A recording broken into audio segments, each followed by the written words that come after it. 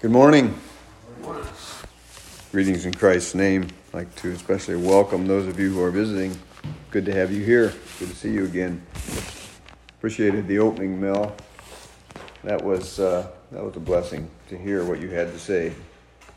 I think that when I think of Paul and the end of his life and the confidence with which he looked forward to his own death, it's a challenge to me because, death in the Roman Empire, like everywhere else, was meant to terrify. Paul was sentenced to beheading, and that was supposed to scare him. But how do you scare a Christian with eternal life? And so Paul was unafraid, and he just kept saying, I'm moving on. I'm going forward. I'm not looking back. I'm moving on toward the mark for the prize of the high calling of God in Christ Jesus. And thanks, Mel, for sharing that. I also appreciated what you shared about the blood of Christ, that little speck that washed us white as snow. Appreciate that. This morning, I want to talk about blood a little bit too. I want to speak about the community of the church and how that Christ, through his blood, has brought us together as God's people. Back in the beginning, we all know the story. I'm sure all the children here know the story well of the Tower of Babel and how that man raised a unified effort against God. And they said, God brought a flood on the earth. We're going to make sure that we deal with that in the future. And I don't believe, some people believe that the tower was there to get everyone, get the world's population up above the waters of the flood, but I don't think that was the case. I think this was a monument, probably to the god Marduk, who was supposed to be greater than the God of heaven.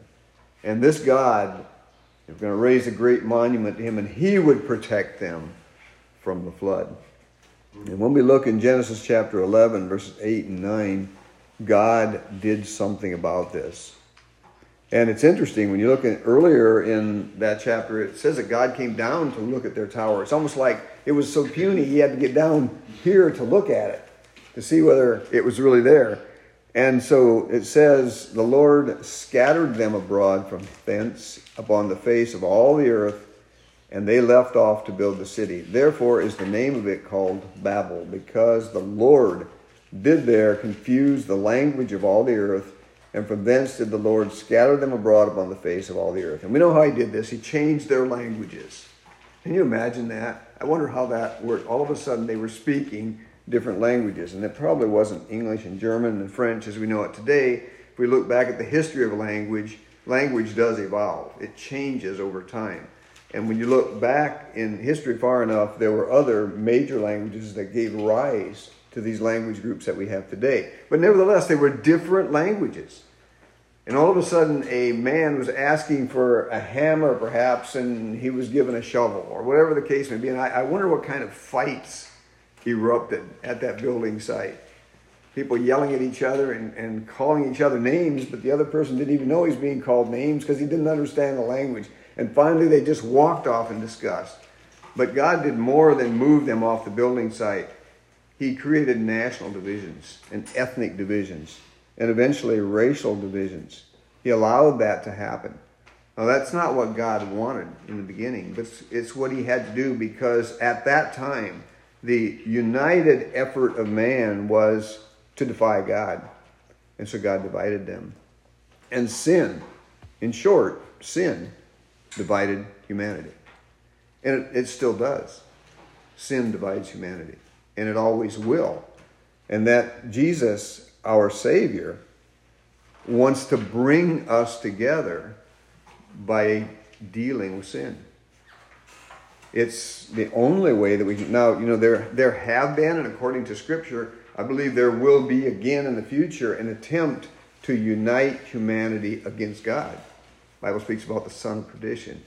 It sort of implies that there will be perhaps an individual or an organization that will attempt to unite all humanity once again in defiance of God.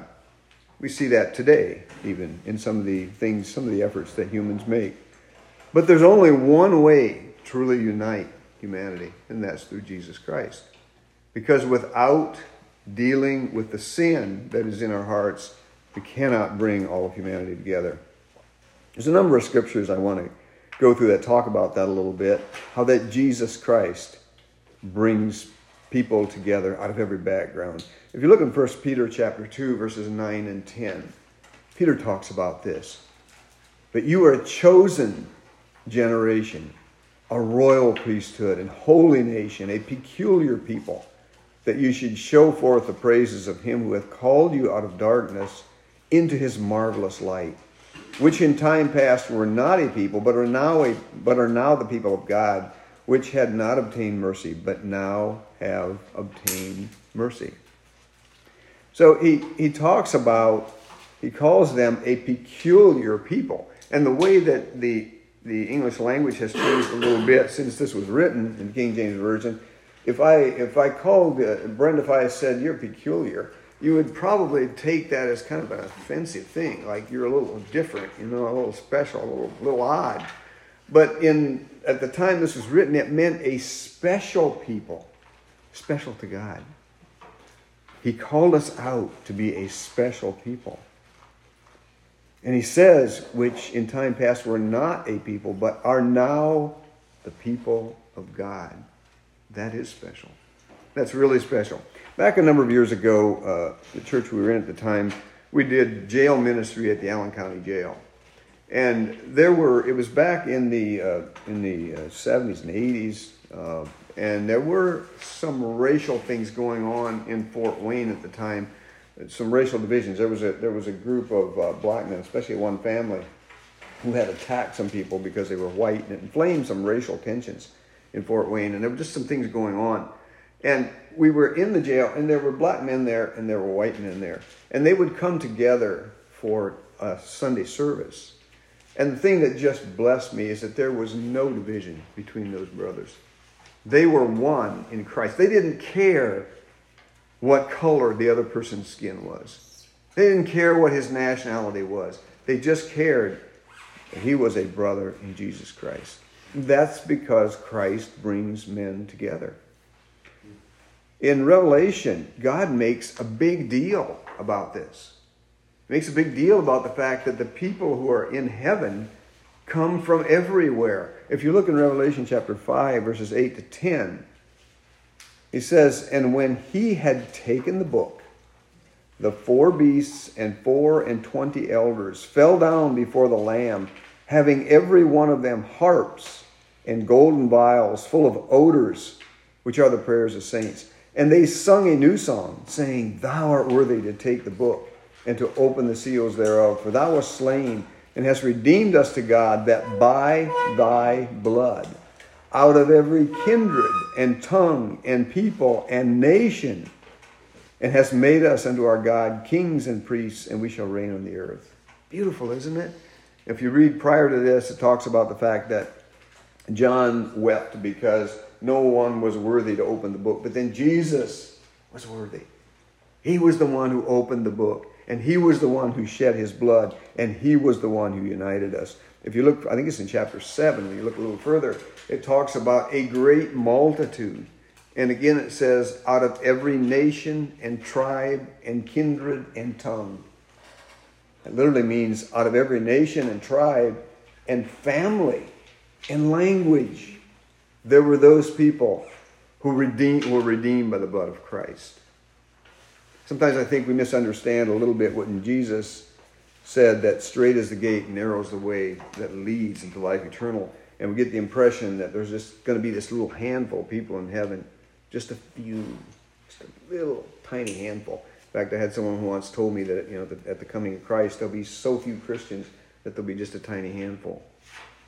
Well, maybe so, but on the other hand, in Matthew 24, it says that this gospel of the kingdom shall be preached in all nations, and then shall the end come. And I said, if there's just a tiny little group of people, who's going to be doing all this preaching in all nations?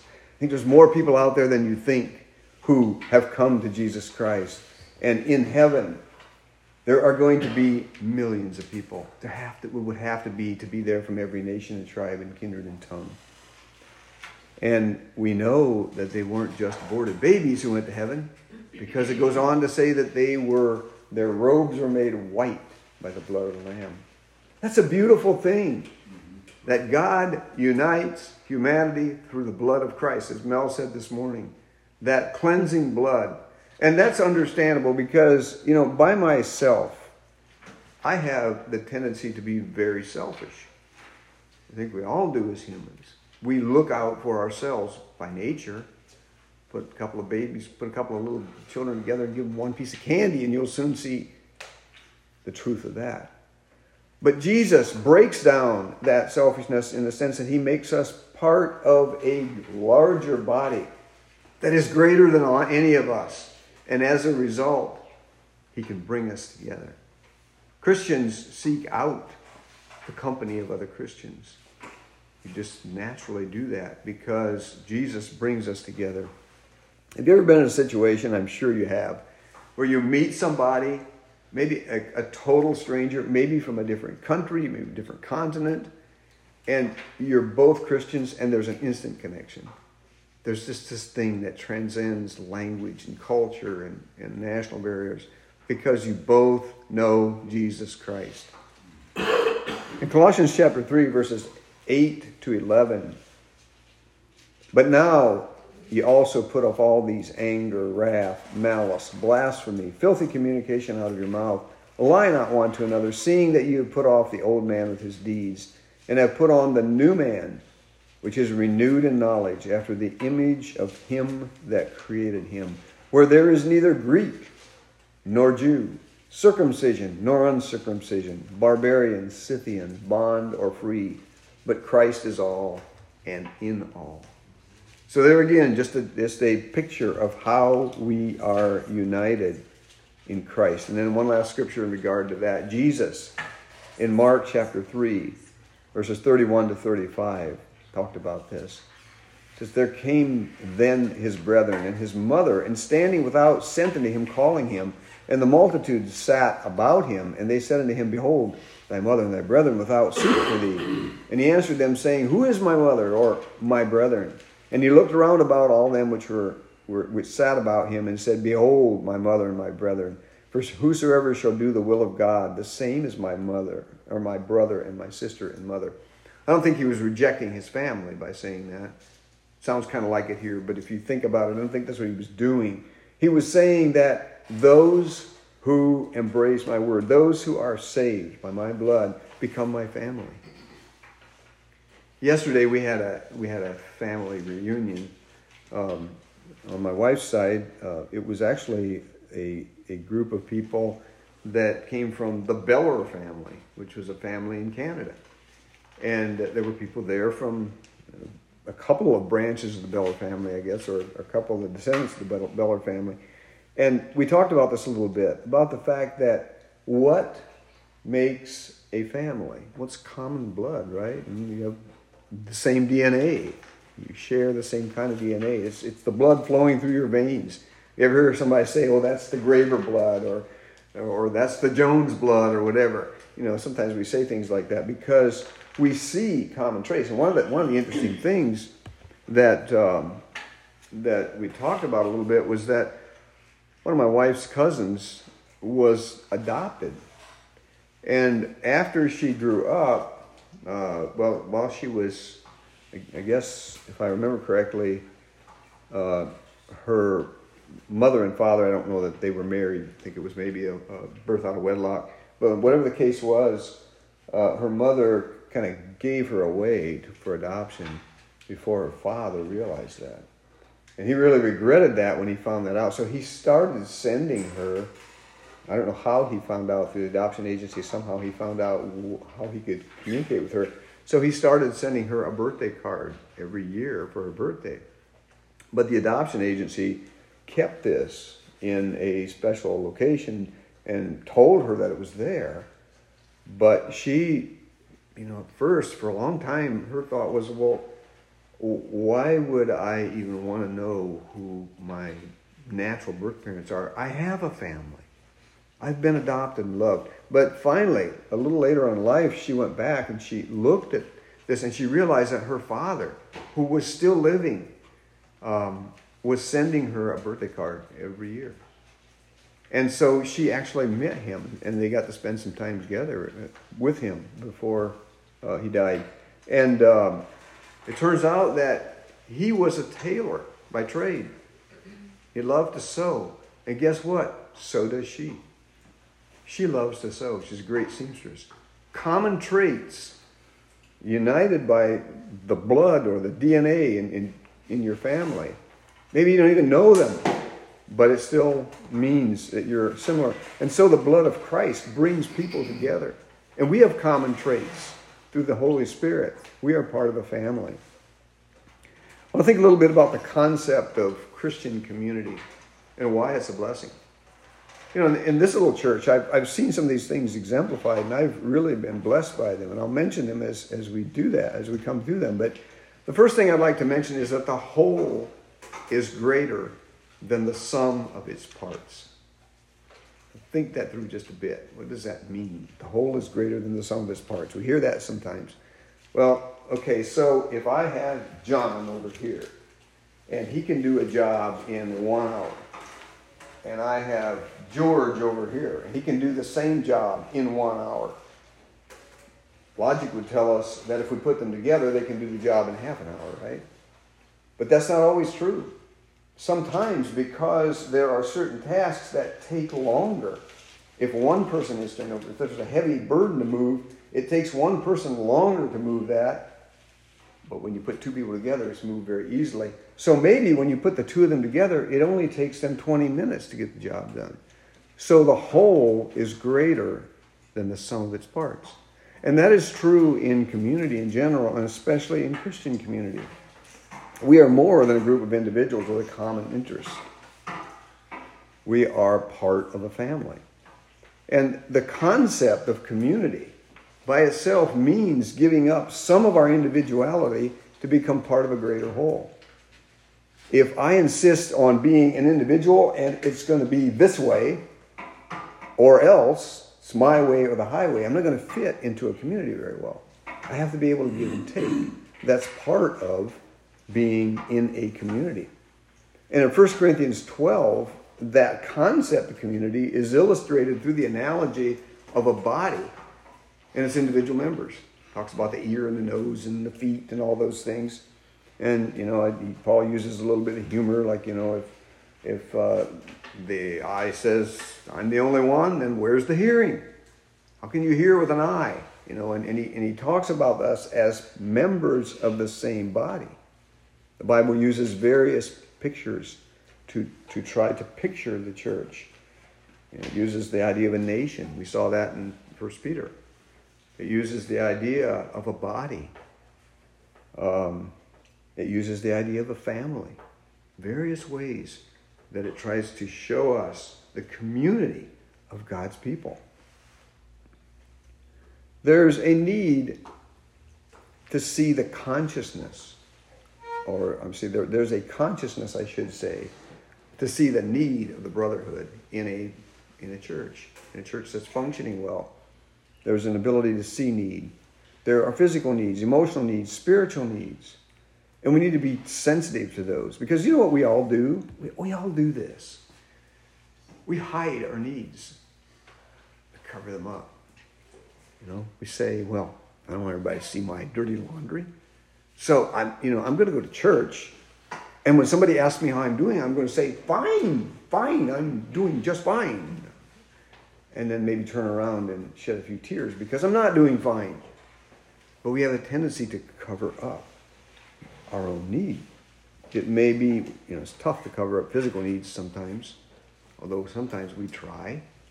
Sometimes we try to make our place look a little bit better when company comes. There's nothing wrong with that. But, we try to put our best foot forward. We often try to hide our emotional needs. We don't want to be in tears all the time in public, so we put on a, pucker face and kind of suck it up and get together and try to hide where we really are. And spiritual needs. Often when we are spiritually needy, the very fact that we're spiritually needy makes us prone to hide that as much as we can. We try to say that we are just fine when we are not. And in church, we try to be formal. I heard a humorous story yesterday that I'll share with you that kind of illustrates this. I think there were these Amish preachers.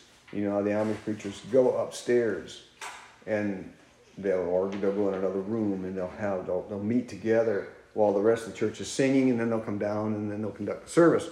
Well, these Amish men were upstairs. There were 4 of them. And as they were coming down the stairs to join the rest of the congregation, the man in front had a cough drop in his mouth, and apparently he did something and the cough drop popped right out of his mouth. And of course, it would have been a breach of protocol to stop and pick up the cough drop, so they all kept on going. But the last one stepped on the cough drop and he slipped.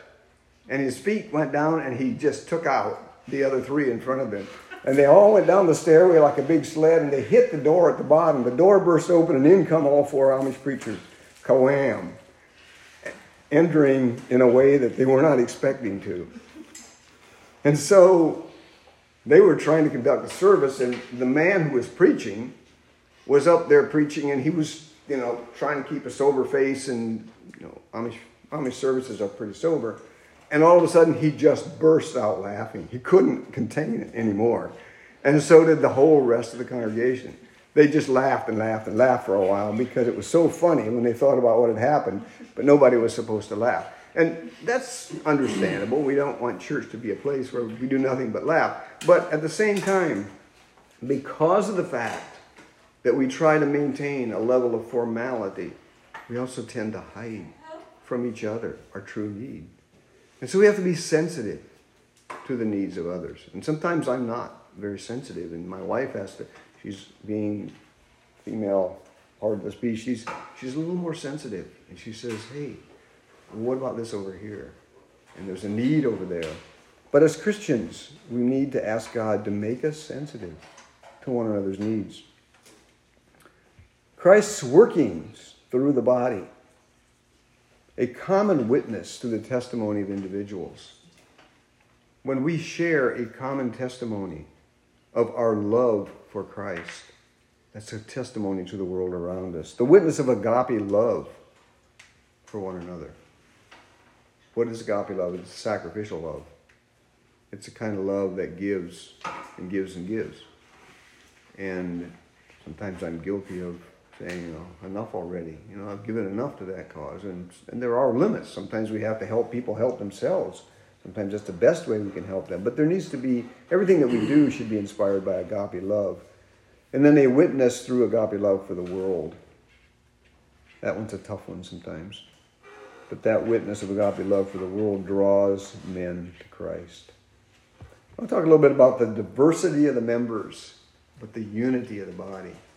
We are all different. Every one of us here is different. And that's a blessing. Can you imagine what it would be like if every man in the world looked the same, grew to be the same height, looked exactly the same, and every woman looked the same? That would be a confusing, difficult world. There's enough confusion when there are identical twins. But we're different, every one. God makes us and throws away the mold, so to speak. There's a unique combination of DNA in each of our bodies, and we are different. And yet, as the Church of Christ, there's a unity that comes through Jesus Christ. It's interesting. In today's political climate in the United States, the left uses a lot of identity politics. You know what identity politics are? You heard that term? Identity politics is the idea that groups behave in the same way. So white males think one way, black males think another, black females think another, white females think another. And so the idea is supposed to be that if you are in this group, then you're supposed to think in this way. And that is a tactic that literally comes out of Marxism. Marxism has always driven this idea that culture is divided into classes. And they have played on that. If you remember in the Soviet Union, they would talk about the proletariat and the bourgeoisie. And the proletariat were the working people. The bourgeoisie were the people who owned the means of production. And so in capitalism, a country like ours where you can own a business and hire people, that capitalism was considered bad there. So they would talk about the fact that these classes are in conflict with each other. And what they would do when they wanted to take over a nation was get those classes in conflict with each other. And the left still does that. Marxism still does that. It tries to get groups of people to fuss with each other and fight with each other. Because if I want to control a group of people, if I want to control the people in here, one of the best ways to do it is to get them at each other, right? And then I can pull the little strings and, use them as puppets to work to meet my agenda because they're against each other. God does just the opposite. He brings groups together. When you think of, it doesn't matter whether it's rich versus poor, it's black versus white, it's male versus female. You have all these categories in a culture that God brings together through Christ. Now, we are going to think differently as people based on our background, based on lots of things. But disagreement doesn't need to cause division. Disagreement can actually strengthen us if we recognize that we're going to be different. Now, there obviously that has its limits. If I come to church and I start promoting the idea that homosexuality is just fine and gay marriage is fine, you're all going to have a problem with that, right? You promise? Amen. Amen. You better, because that's wrong. The scriptures are clear on that. But there are other things, the way we apply scripture may be different. And that's okay, as long as we can work together on that, depending on the issues. But problems occur when the members of the body adopt a spirit of competition. There was a poem written a number of years ago, back in the 60s, by a man named James Patrick Kinney. And he died, I think, in 1974. But listen to the words of the poem, if you will, and you'll get the picture that he was painting here. And I think this applies well in the church. It says, 6 humans trapped by happenstance in black and bitter cold. Each possessed a stick of wood, or so the story's told. Their dying fire in need of logs. The first woman held hers back. For on the faces around the fire, she noticed one was black. The next man looking across the way saw not one of his church, and couldn't bring himself to give the fire his stick of birch. The third one sat in tattered clothes. He gave his coat a hitch. Why should his log be put to use to warm the idle rich? The rich man just sat back and thought of the wealth he had in store, and how to keep what he had earned from the lazy, shiftless poor. The black man's face bespoke revenge as the fire passed from his sight, for all he saw in his stick of wood was a chance to spite the white. And the last man of this forlorn group did not, except for gain, giving only to those who gave was how he played the game. The logs held tight in death's stilled hands was proof of human sin. They didn't die from the cold without. They died from the cold within. And so it is in the church when we allow these things to set us at each other. And I would just really encourage us as a congregation, when you have aught with your brother, if something comes up and you have a problem, remember the prescription that Jesus gave. Talk about that problem. Do it in love, but go to that person and talk about it and work it out, because that's important. Common goals. The members of the church community are moving in the same direction. We want to do what God wants us to do. And there are times when we have to make decisions together, right? I mean, there are times I might do one thing in my house that's different from the way you do things in your house, and that's fine. But when we get together to worship, we can't start worship at 9 o'clock and 10 o'clock and 10:30 all at the same time. Not if we want to be unified and working together. So there are some things that we have to do together. And that means giving and taking. It means talking through things and working through things. Christians meet together in a common place. I mean, we're here this morning. We could all just have worshiped at home, right? We could worship God at home. God You don't have to be in a church house or in this shelter house or somewhere to worship. But we're told in the book of Hebrews to forsake not the assembling of ourselves together. And if you go on and read that scripture, we won't go into that today, but if you go on and read that scripture, there are reasons that he gives for us to come together. One of those is to encourage each other to righteousness. Another is to draw ourselves together.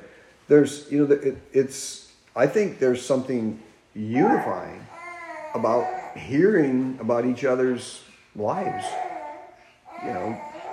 Talking about your workday. What are the things that frustrate you? And what are the things that frustrate me? And what happened to me last week? And, what problems am I facing? And when we know these things about each other, there's a unifying effect about that as we pray for each other, getting into each other's homes. And I want to compliment Brother Lester in promoting that. And we do that. In our case, we do that. We're small enough that we can meet in homes.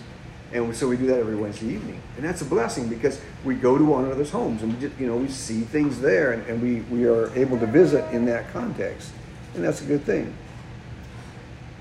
And as we worship, having an enthusiasm and an interest. One of the things I appreciate about here is that people try to prepare for their part in the service. And I appreciate that. I've been in settings where that hasn't so much been the case.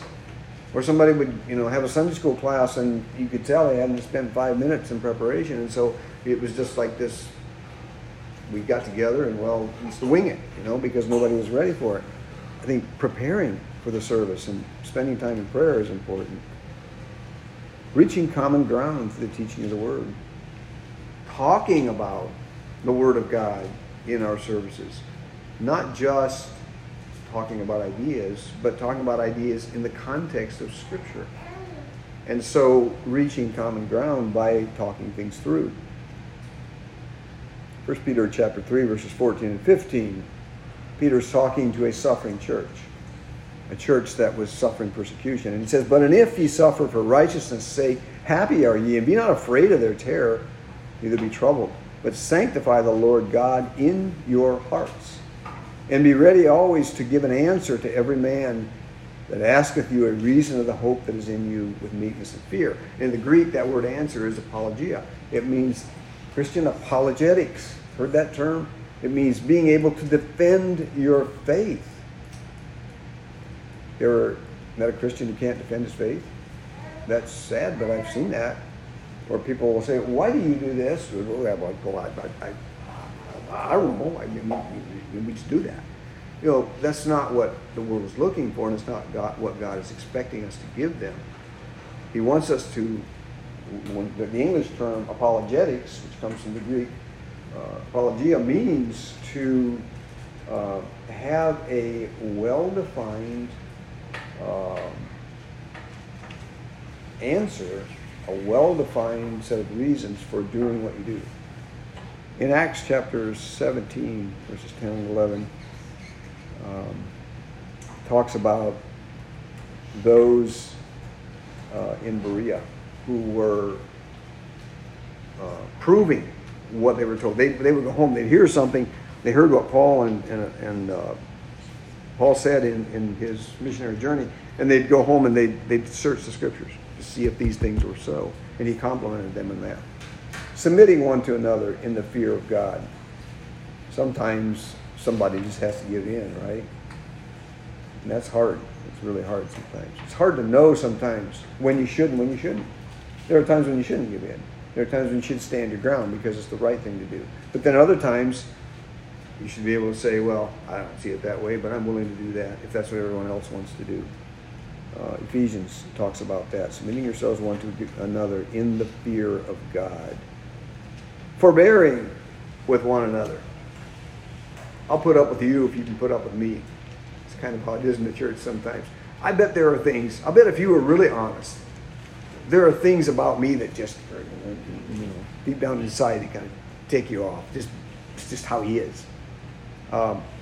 That's, we have that. Sometimes we say, you've ever heard somebody say, "He just grinds me"? There are people sometimes who do. But somebody once told me that when somebody is grinding you, God is using that to shape you into his image. And that's often true. Sometimes our worst critics and those that make us feel the worst are the ones that are actually helping us the most. So forbearing with one another, Ephesians 4, Paul talks about that. Paul, who's a prisoner of the Lord, is beseeching the Ephesians to walk worthy of the vocation with which they're called. And he just talks about endeavoring to keep the unity of the Spirit in the bond of peace. The interdependence of the Church of Christ. We are one in adversity. What are we going to do if our culture keeps going the way it's going and we start suffering real persecution? What about when one of us gets sacked at work because we don't believe the right things? Is that a possibility? Yeah, I think it's becoming a more and more real possibility as time goes on. What are we going to do? Are we going to be there for each other? I trust we are.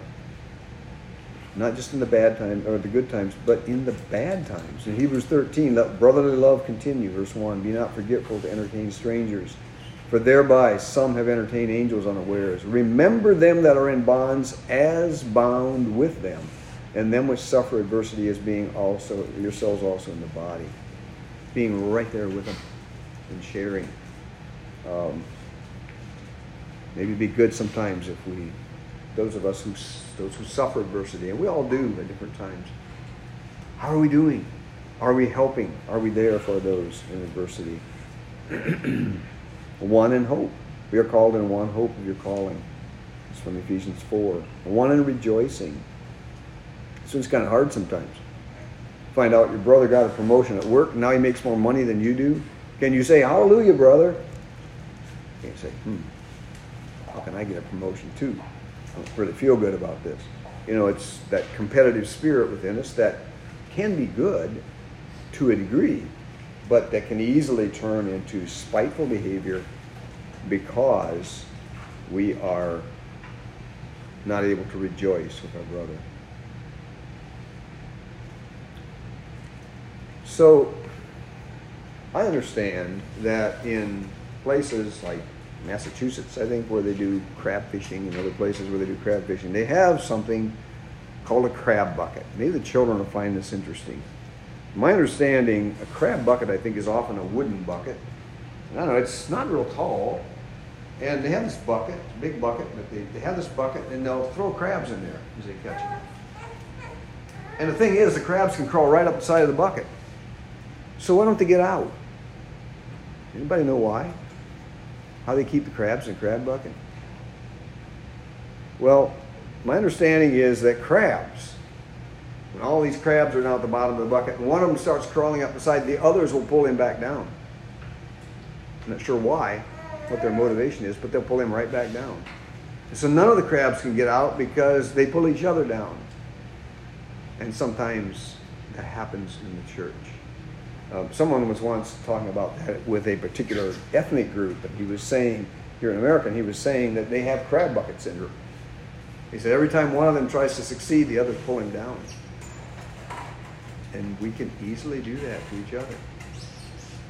You know, we can say, well, I don't like it that he's up here and I'm down here, so I'm going to pull him down to where I am. You know, put him back in his place. And so we yank him back down. But what God wants us to do instead is push each other up, help each other up. And then we all rise. If the crabs helped each other, they'd all be out of the bucket in no time. But because they pull each other down, they're all kept down. So let's be careful that we practice as a body of believers those things that promote unity and help each other. I just want to close with this. Do you believe that the church has a bright future? I think so too. You know, if we're talking about in 5 years from now, maybe not so bright in the Western world, maybe not in 10 years from now. But you look out into the future, way out in the future, absolutely the church has a bright future. And I'm going to close with a scripture that you all could probably memorize. Brenda, you might remember this one from school. I don't know. I think we memorized this passage together when I was teaching a long time ago at Fellowship Haven. But in 1 Thessalonians 4, verses 13 to 18, I just want you to think about this moment in time which is coming for his church. It says, beginning in verse 13, "But I would not have you to be ignorant, brethren, concerning them which are asleep, that ye sorrow not, even as others which have no hope. For if we believe that Jesus died and rose again, even so them also which sleep in Jesus will God bring with him. For this we say unto you by the word of the Lord, that we which are alive and remain unto the coming of the Lord shall not prevent or shall not precede them which are asleep. For the Lord himself shall descend from heaven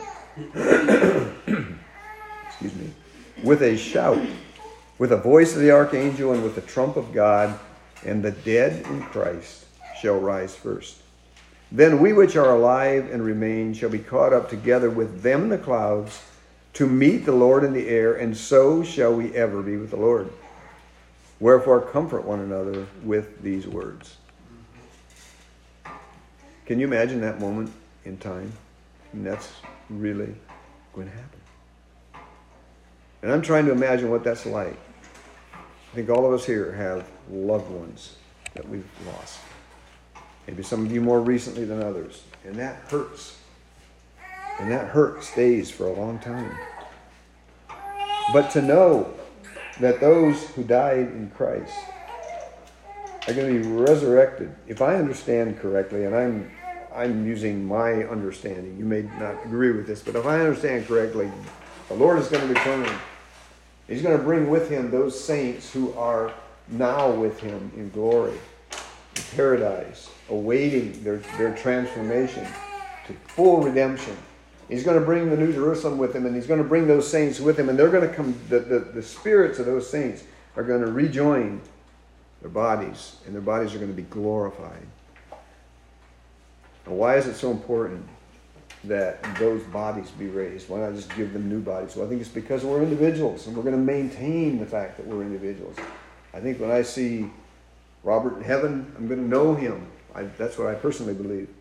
And I think that those bodies are going to rise, and then those who are still alive are going to be caught up together, and we're going to rise together, and we're going to meet the Lord in the air, and so shall we ever be with the Lord. That should encourage us, because that promise applies only to the Church of Jesus Christ. Nobody else gets that promise. And so I really encourage you. I want to encourage you. You have a bright future. Just keep being faithful. It's tough right now, and it's probably going to get tougher. But that's all right, because beyond that, there's a bright future. Let's pray.